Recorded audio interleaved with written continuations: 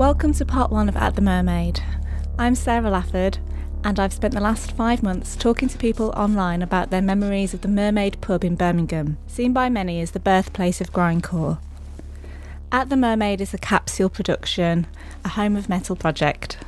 Home of Metal's projects join the dots between music, social history, visual art and fan cultures to produce a new perspective on heavy metal. One that is celebratory, eschews notions of high-low art and joins audiences and performers together. Home of Metal is devoted to the music that was born in and around Birmingham.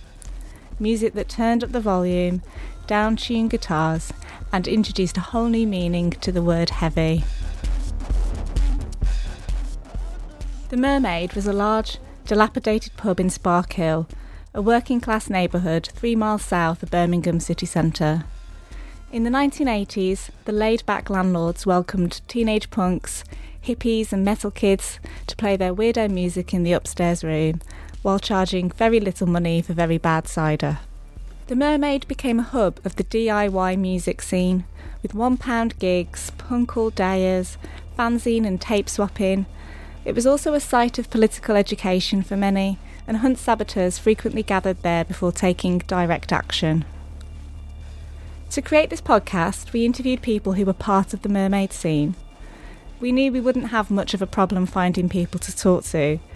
The Facebook group upstairs at the Mermaid is amazingly active. People reminisce and share the flyers and photos they've kept for nearly 40 years. It's a testament to its power that everyone we spoke to still felt the Mermaid's impact, through their love of underground music, their commitment to anti-capitalist politics, or through the role it played in helping them to finally find their people. Sure, it was just a pub, a pretty grotty one too, but that doesn't mean it wasn't magic or worth celebrating. Music heritage is all about the stories we tell around these scenes, shining a torch on underground histories that could otherwise be forgotten in a haze of scrumpy and magic mushrooms. To start, let's hear from Nick Bullen, founder of Napalm Death, and regulars at the Mermaid, Julie Barton and Matthew Knight. I think it had a lot of positive elements going for it. People knew there would be a crowd as a rule for bands, that there would be a good atmosphere. Birmingham is a good central location to act as the centre of a wheel, so that people could come from East Anglia or from Bristol or from Wales or from Gateshead, Newcastle, Nottingham, all could come and meet. I think at the time, people would travel around the country quite frequently because in most of UK at the time, there wasn't a massively vibrant scene in most cities. There were pockets of people doing things, but it wasn't perhaps the scene that those people had experienced 5 years before, when they were first getting into punk, where there were a lot more people being involved. There was a feeling, almost like a sense of safety in numbers in a way, in that people would come together and you would know that there would be a good event and people would look forward to it. And I think because Daz Russell was programming a lot of concerts at the Mermaid, whenever people came, they would get one of his leaflets with 2 months worth of concerts, and people would immediately plan, we'll come up for that. Not only trusted it would be good enough, but knew that at £1.50 you could afford to take a punt. If you didn't like the music, you could just hang out in the bar with all the people you knew. So after the Mermaid closed, I think it was Daz still started putting gigs on at the Kaleidoscope. That was in the city centre, but that was then more expensive, obviously, because it was a city centre venue. So I would only go to gigs there that I knew were bands that I wanted to see, because I think it kind of jumped then to like £3.50 or £4. It was a combination of it being really cheap and just kind of didn't always matter who the band was. It was more about just hanging out, meeting people, about socialising. And every punk in the West Midlands would go to the Mermaid. It was like a beacon. It was sort of like a home for so many. I think probably because it was so difficult to get venues, it was like a magnet. And so when you got such a wide sort of catchment of people, it made it an interesting place to go. People were always new. It was always vibrant. It was different bands. It was a new style of music was coming through. I think with Napalm Death, it was fundamental in sort of like driving the sort of the certainly crusty sort of hardcore music forward. That's where it started. I suppose with Birmingham, it all stems from that kind of industrial, that sort of Black Sabbath type working class, very, very hard thrashy music. I suppose it just went well with the whole kind of area. So I always found Birmingham to be, hardcore.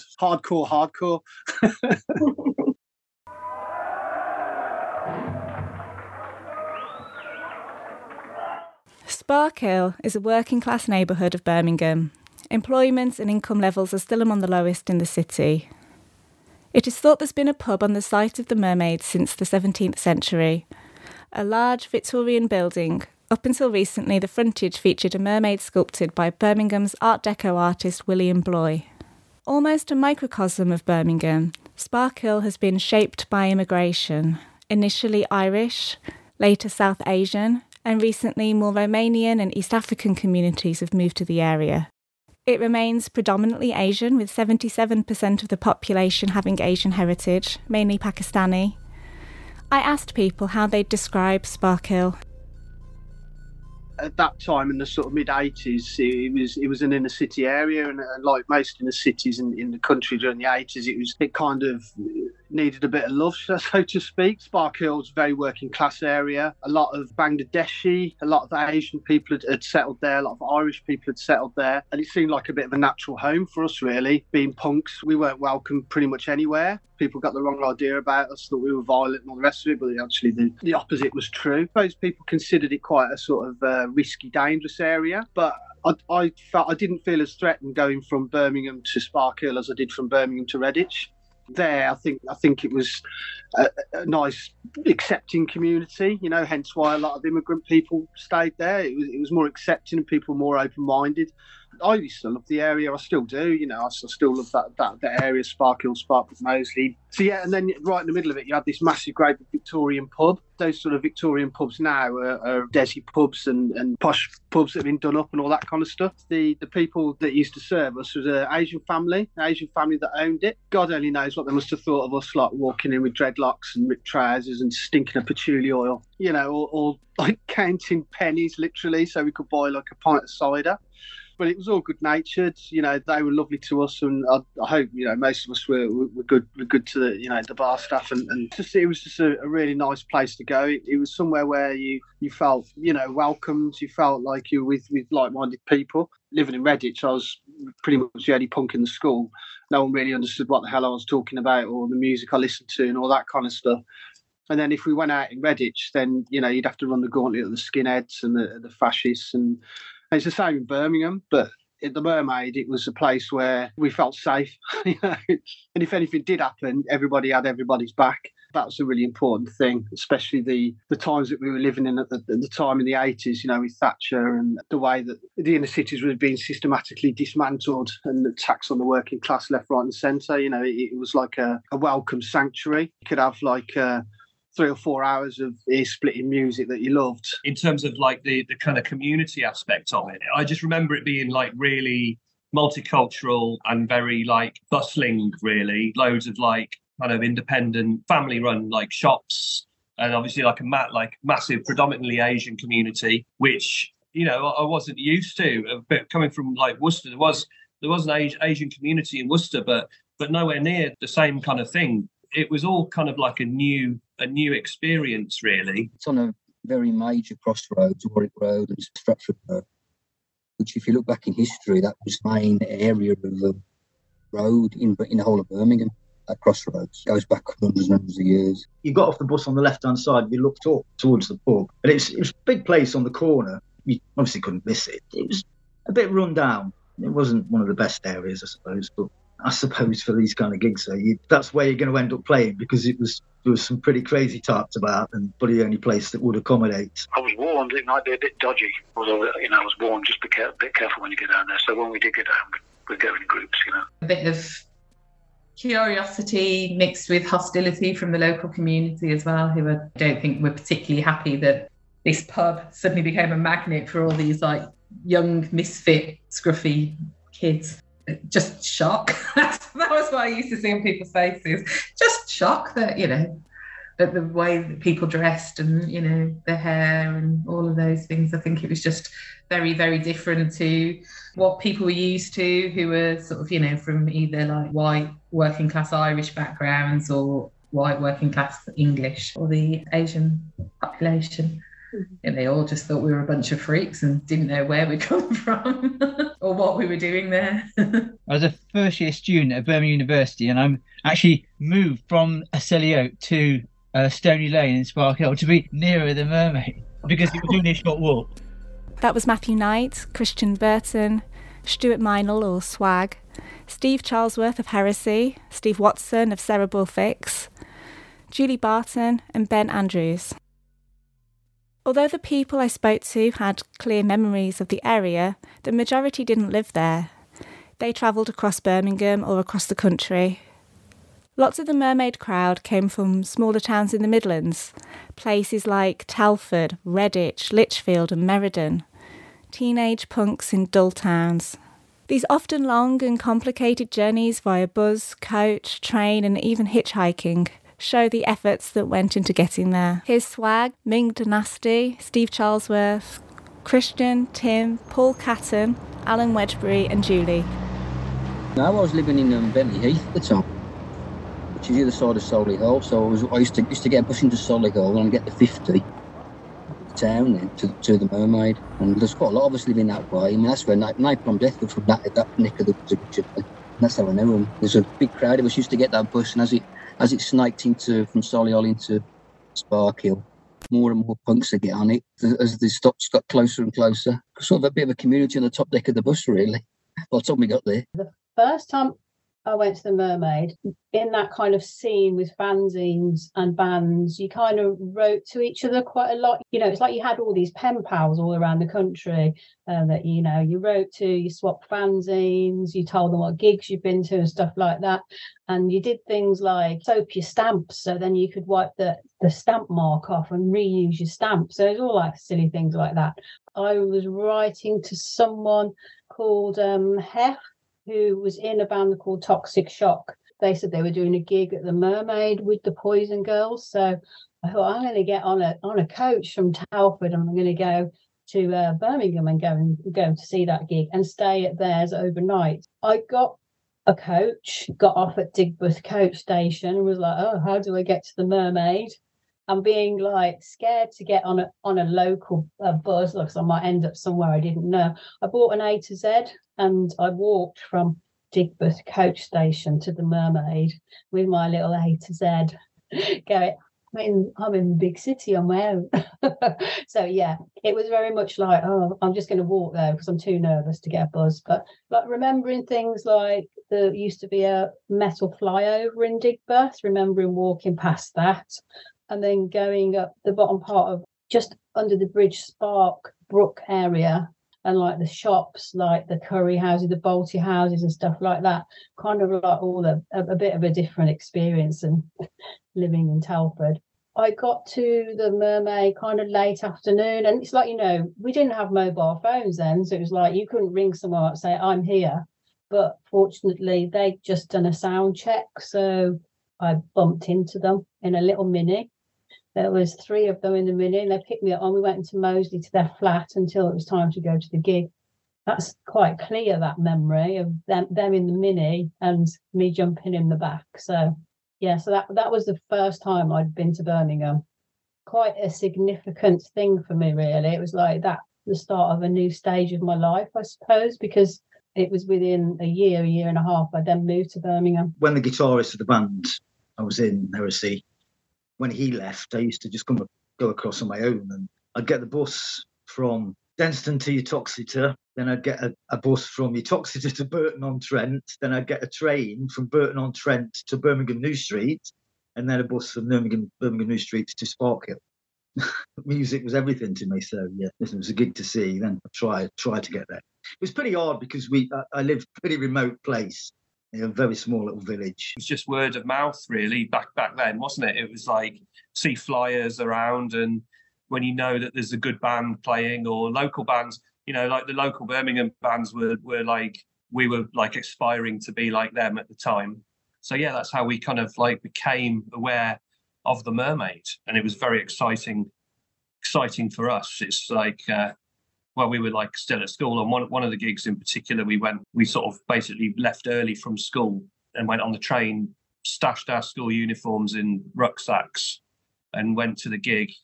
Ended up walking from New Street to the Mermaid, and which was amazing adventure for us anyway. And then after the gig, sleeping rough at New Street Station on the platform in the waiting rooms, because they had waiting rooms on the platforms in those days, and then like getting the train back in the morning.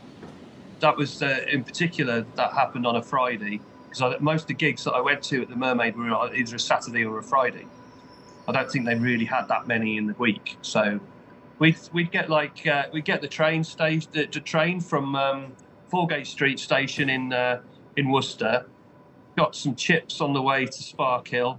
So this particular gig was Friday the 20th of November 1987, which was Circle Jerks, Gangrene and Death Warmed Up, who did quite a lot of gigs at the time, local gigs, certainly like Birmingham gigs.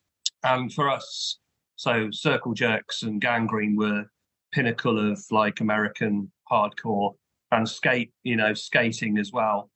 Well, I was never really a skater, but my friend was, and it was that kind of thing, isn't it? You used to see, get Thrasher magazine, all these bands were like featured in Thrasher and in the UK publications. And yeah, if I get the chance to see them like play live when you're like 16, you're going to get there however you do it. But we just told each other's parents that we were staying at each other's houses, kind of thing. And luckily they never like checked up on us. So it's quite dangerous when you think about it, that like, now, but it was, we never really thought about that at the time. We were just sort of on a mission to kind of just experience like punk and hardcore and gigs and stuff. So yeah. When I talk to people about, they say, "Oh, when did you first go to the Mermaid?" Or they were always like missions. They weren't like, it wasn't just, "Oh, I'm going to go out and go to a gig." We didn't live down the road. They were like these ridiculous missions where we like come from like 30 miles away, going to a gig with our school uniform in our rucksacks, and then sleeping rough afterwards it felt like something that we shouldn't be doing, and we would be very like severely frowned on by parents and stuff.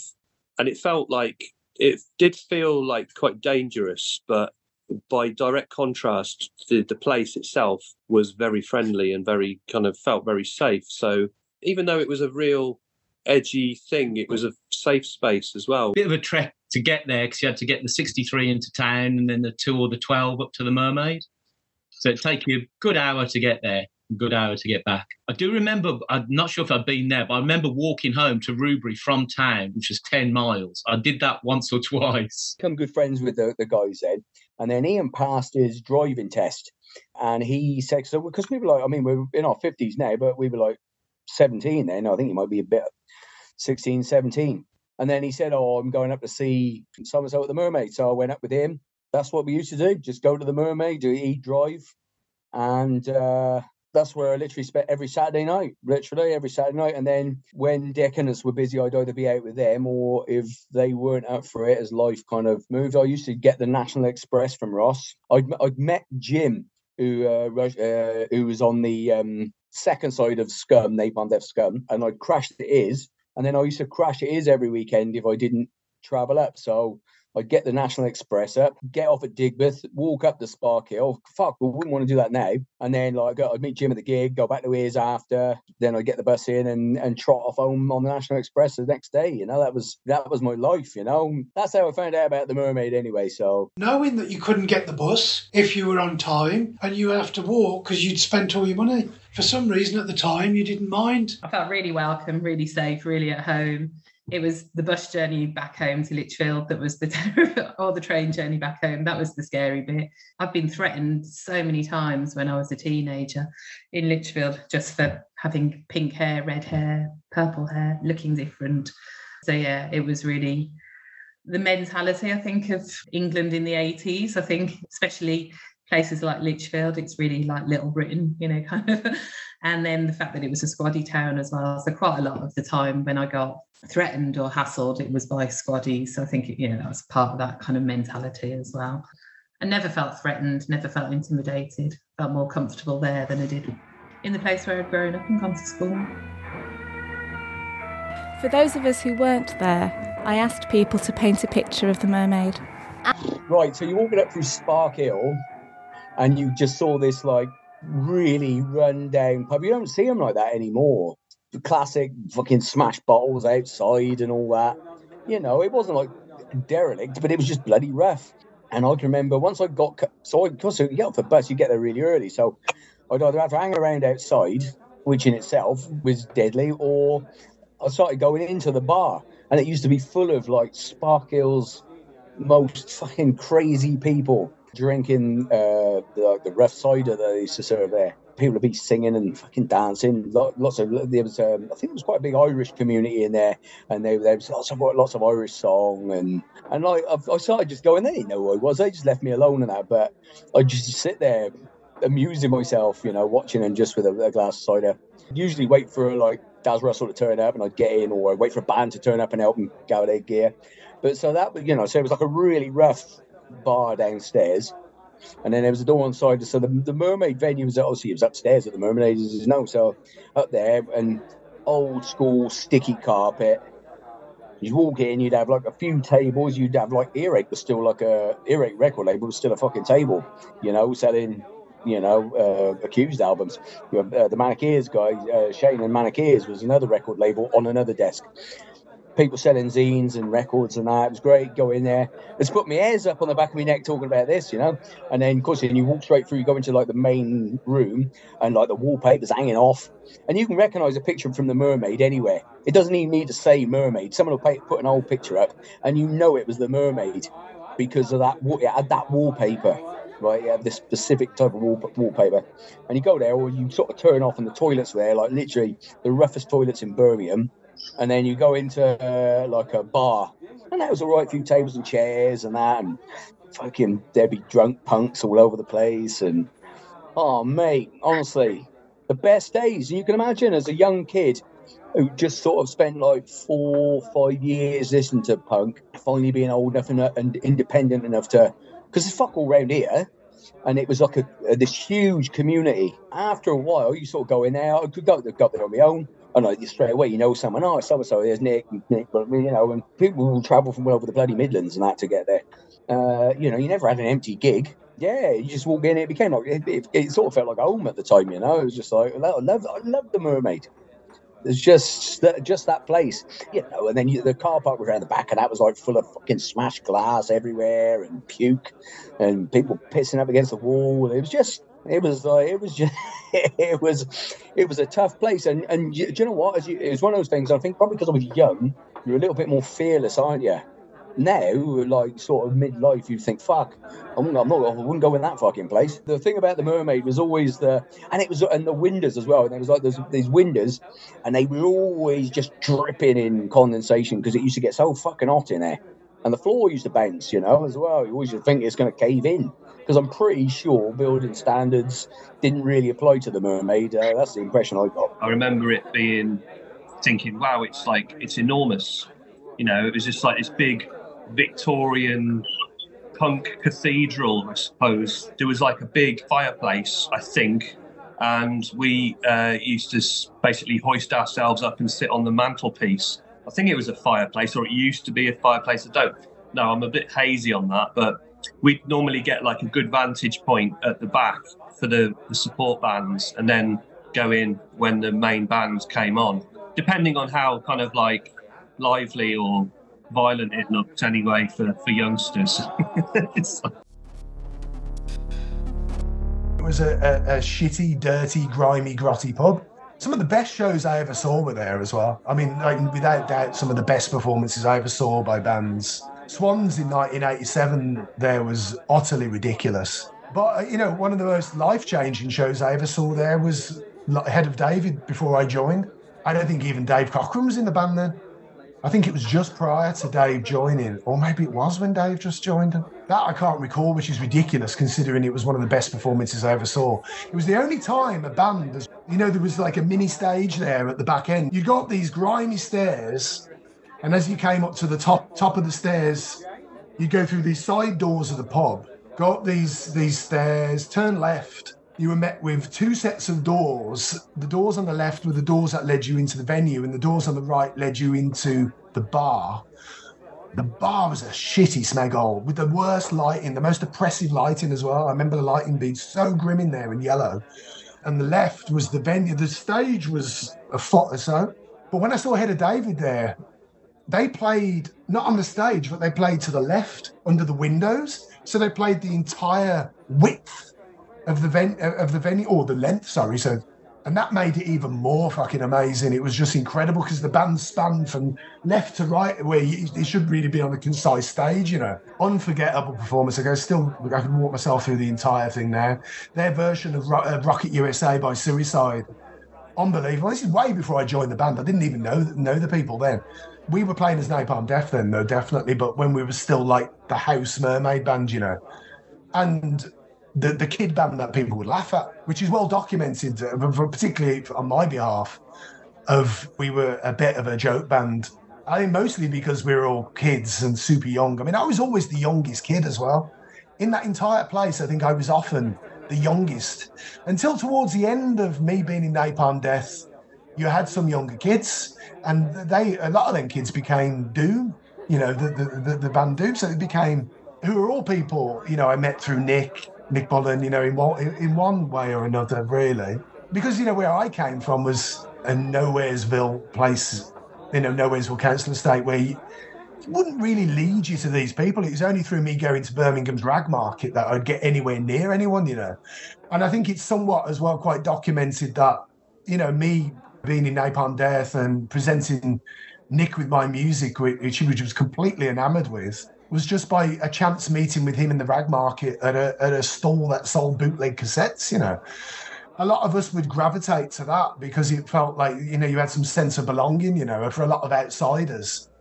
There was really lovely people that ran that bootleg store, and both from either extreme. One guy, and they were adults, so to speak, I'd be there as a 14-year-old, and these guys were like adults. And as we know then, if you were 14, even a 20-year-old would appear like a 75-year-old, you know what I mean? There'd be this huge age gap, and it would feel so significant. And I really wanted to learn from people, and I really wanted to people to hear my music, I found since that clearly it's my singular obsession, as a lot of us autistics have, I was bludgeoning with it, I wanted to share what I was trying to express. So I had all these demos. I already had a cassette label. By the time I was 13, I had a cassette label with about 45 releases, and I was obsessive with cataloguing these. I wanted to have as many catalogue numbers as possible and as many cassettes as possible. And I was lucky if I sold one, but it didn't really matter. I was just releasing them, I already had about 17 projects by that time, by the age of 13 and a half. You also had people who were in the pub downstairs, much older people, who would just come up and dance in unusual ways, pensioners and stuff. And it was a bit, it was strange. Great fun. And the thing about it also was that you didn't feel intimidated. Now, whether that was because we were young or what, but, there were lots of drugs, glue, cheap beer. It didn't feel scary or angry. The music was angry because it was, trying to describe and trying to make sense of what they believed in and what was going on. The toilets were like, if somebody made a hole anywhere, it stayed there for years, and the toilets were a real mess.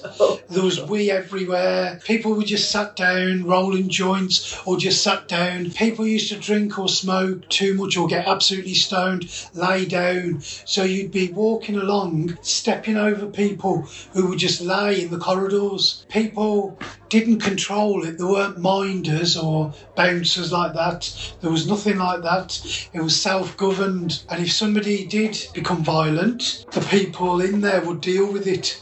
themselves. They'd break it up, find out what had happened, and then decide themselves between them who started it or whatever, and take action they thought necessary. That's what seemed to happen. There wasn't any control. It was mostly peaceful. It really was. You know, when they talk about anarchy and sort of, oh, how was anybody going to control it? It was a bit like that in there, because it was like controlled by people who just worked out what happened and stopped any violence. When do you think it was built? I bet it looked amazing in its heyday. It was kind of down on its uppers when I first went. You could kind of tell it was all kind of worn and stuff, which was great, because that's why you were like gigs on there. Because if it was a new build, I'd tell any of that would have happened. I was amazed how big it was, to be honest. It's quite a big building. Yeah, the size of the place, and it's got really high ceilings. It was a great place. It's got really high ceilings. That's two things.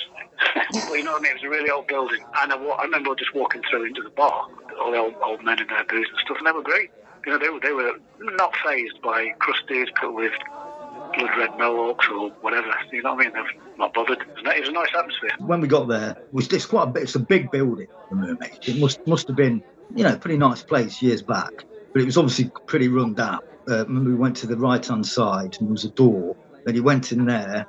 To the left-hand side, there was where the downstairs bar was, which was pretty rough. It was quite a lot of, obviously at the time, it was full of cigarette smoke. There was quite a few loud characters in there, a lot of swearing and shouting. For the venue, the staircase was on the right-hand side, so you went up, and then it was like a long corridor with like I remember the really kind of bright red kind of really gaudy-looking carpet going all the way down, and then the gig venue was kind of at the left, and then it went round the side to the bar, very kind of run down. Obviously, it must have been a nice place at the time, years back, but yeah, it was pretty dirty.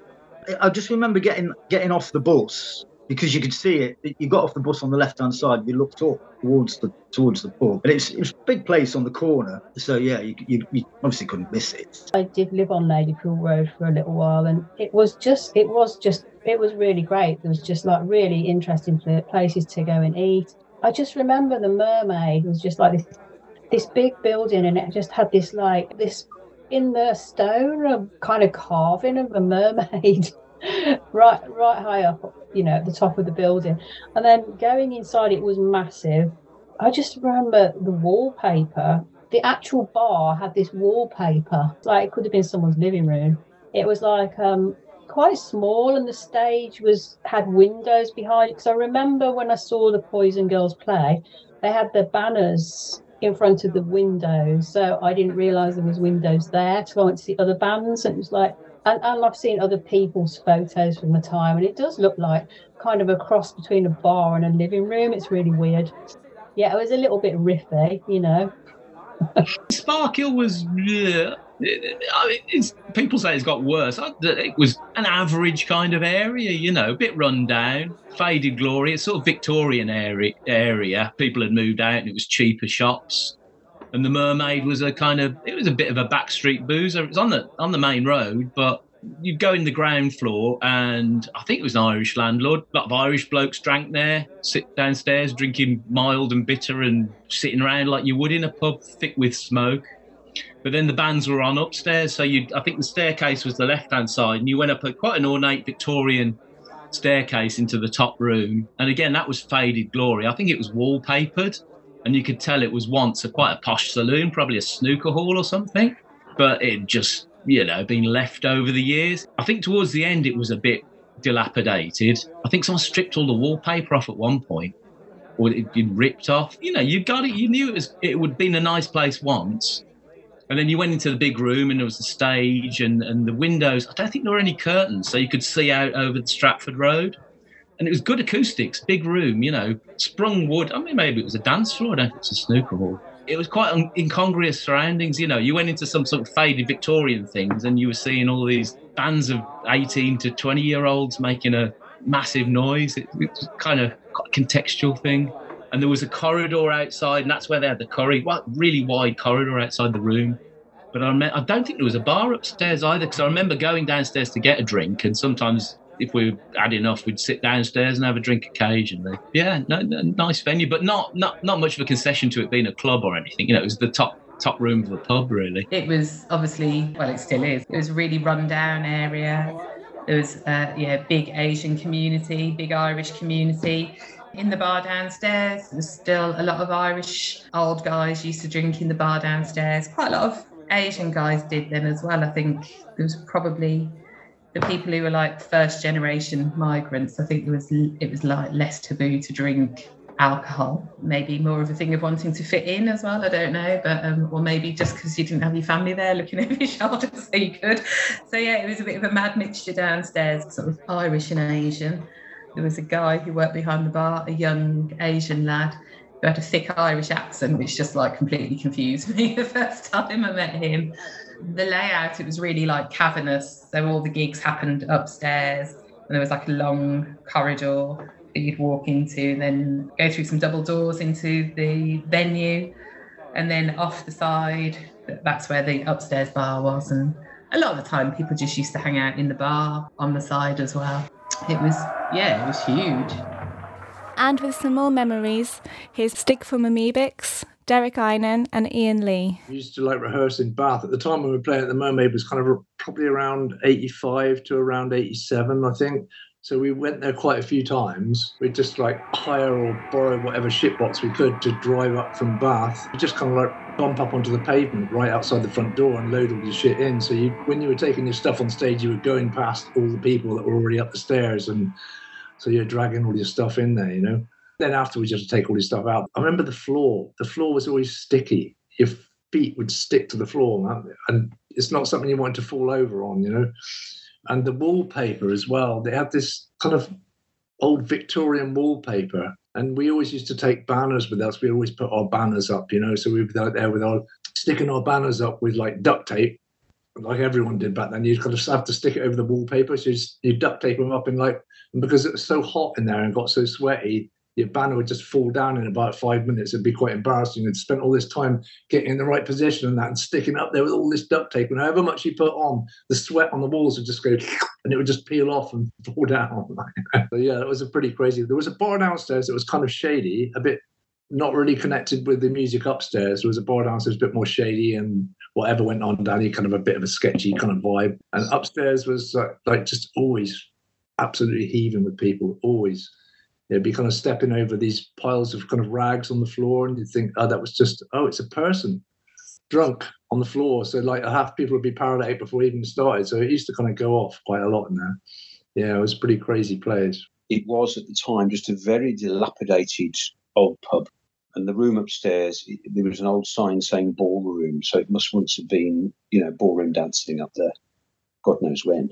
But it was in a terrible state of repair. It really was falling apart, and there was no investment had gone into it. But the man who ran it, he was very, very keen to fill that room with people with whomever would spend money over his bar. And I remember him telling me about his bar take that once, and it was phenomenal. It was about a month's takings in a night.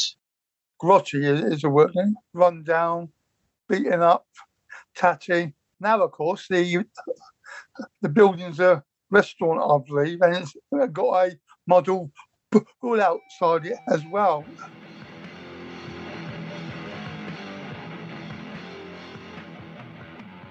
Different people promoted shows there, but it was Daz Russell of Floating Concerts who tirelessly organised underground shows at the Mermaid. Entry to gigs was free or cheap, with all-dayers featuring 10 bands costing as little as £1. Despite that, many gained free entry by shimmying up a drain pipe and climbing through a window into the women's toilets, including Swag and Julie. Maybe that's why he couldn't pay the bands. He didn't charge enough at the door. But then people, the trouble is, then people would break in. That's another thing I should probably mention is there was a known way of getting into the gig without paying. It was quite dangerous, but you shimmy up a drain pipe outside, up to the second floor and go through a window. I never did that either. Either pound. I think I was 17 and I went with my boyfriend who lived in Birmingham, in Moseley, and I'd never heard of the Mermaid, and he just said, we're going to a gig. Yeah, so we took the bus from Moseley, took the number 8, I still remember, bus route, what a nerd. And and it was just like the size of the pub. I'd never seen a pub that size before. It was huge. It was like the size of a hotel. But also, my boyfriend decided that he didn't want to pay the £1.50 door charge in, so he persuaded me to climb up over there was like a sort of flat roof that you could get up onto, and then shimmy up to the women's toilets and get in that way. So yeah, he persuaded me to do that, but we'd taken some mushrooms before we left his house. And I think they were just about starting to kick in when I got up on the roof, and then he just disappeared through the window of the ladies' toilet. And I just sat on the roof for about half an hour, just totally having the fear. And I was looking down didn't look like a very safe option, but also going forward and over into the women's toilets looked absolutely terrifying. So I just sat there just thinking, he'll come back in a minute and he'll notice that I'm not there. Well, obviously he didn't. I think that says quite a lot about my choice in men. Yeah, eventually I just had to give myself a talking to and get a grip, and just like, well, you're gonna, it's either spend the night sitting on this roof terrified, or fall to your death, or try and get through the window. So yeah, I eventually managed to kind of get myself up and through the window and into the gig. And then that was just like possibly something to do with the mushrooms as well, but it was just like entering another world for me, completely a different world, just to see a pub full of punks, people who looked like me, and it was just completely different to anything, in Lichfield, which is a really white, middle to working class town. But it's a big squaddy town as well. So all the pubs in Lichfield were just horrendous. Like I couldn't go, well, I mean, I wasn't supposed to go into the pub because I was only 17, but the ones, that would let people in who were a bit younger, you didn't want to go to them anyway because they were full of squaddies. And if you looked different, it was just unbearable. You were just like had a target on your back, basically. So yeah, it was just really, for me, amazing to just like crawl through the window of the ladies' toilets, open the door, and it was just, yeah, like sensory overload, really. Yeah, the smell of scrumpy patchouli oil, unwashed clothes. And and then just like this, just really, whole variety of really colourful looking people. And I think it was UK Subs that were playing that night. Didn't particularly go to see them. Yeah, they're definitely not my favourite band. But yeah, I think a lot of the time you didn't go to the Mermaid to see a particular band. You just went there to see mates and hang out and see who was playing. A lot of the time I'd go and I wouldn't know who was on, but I'd just go for the dust, as they say.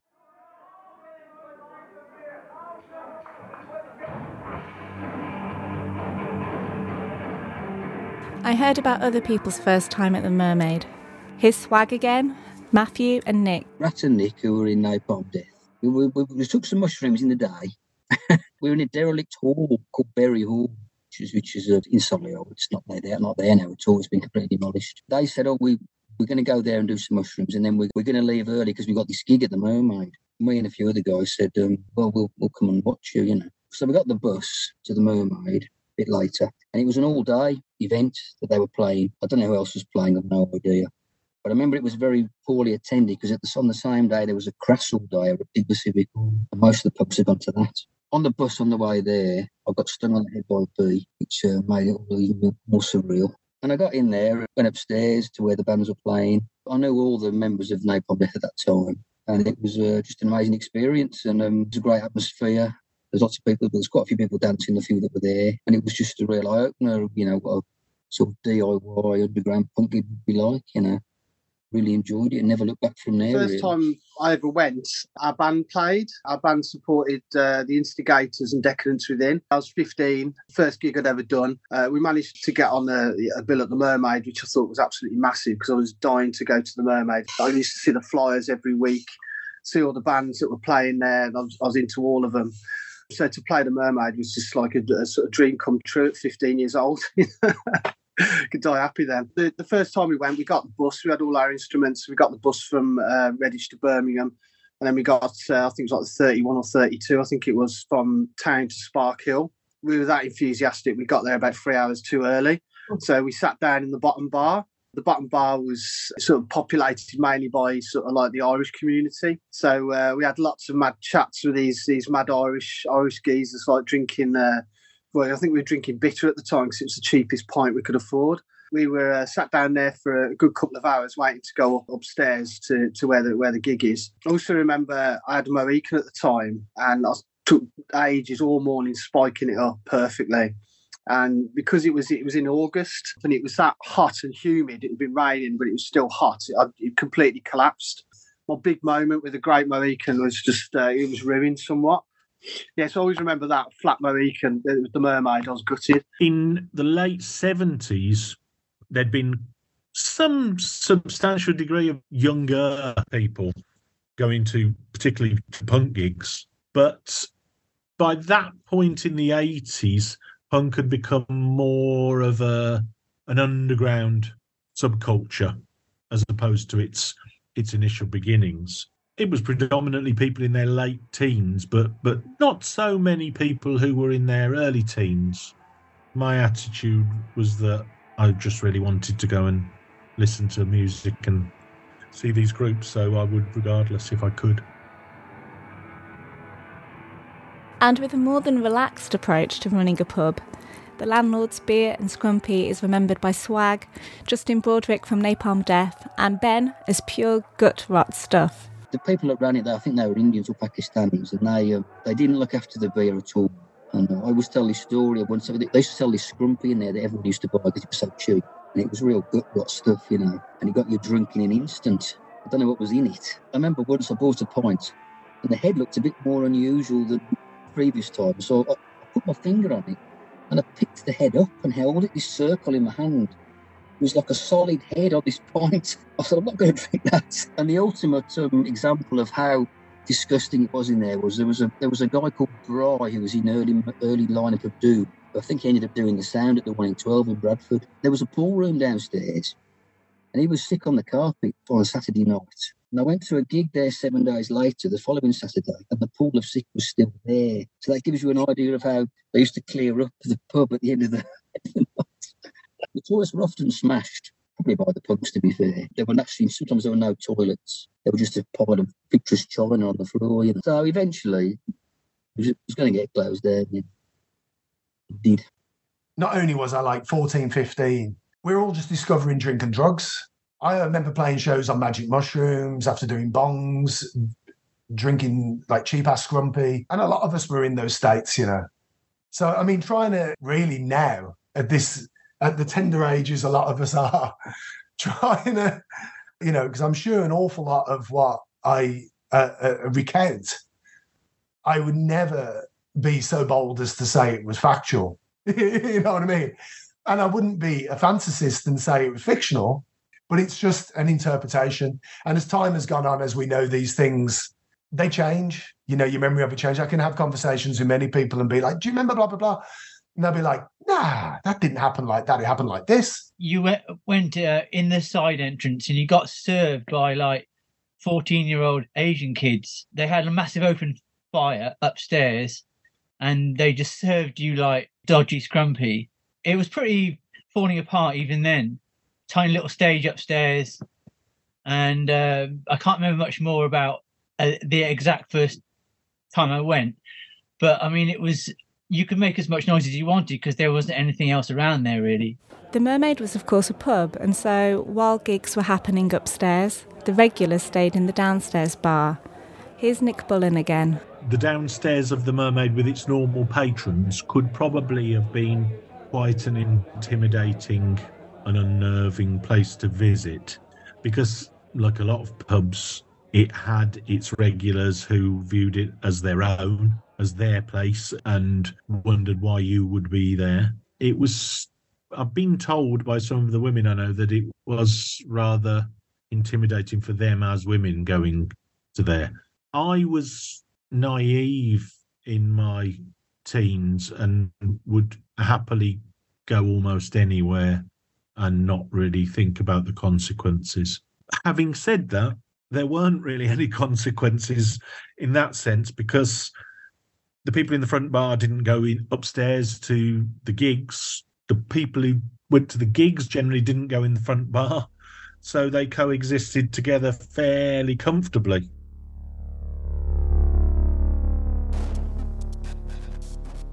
Next time we'll talk about the politics and culture of the Mermaid scene. We'll hear more about the community and crowd at the Mermaid and what it meant to truly do it yourself. At the Mermaid is a capsule production, created with funding from Historic England. Music kindly provided by Blue Roof, and archive clips thanks to Uncouth Youth and Rolling Rock videos on YouTube.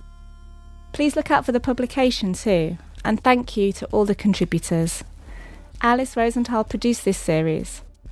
Find out more about Home of Metal at homeofmetal.com.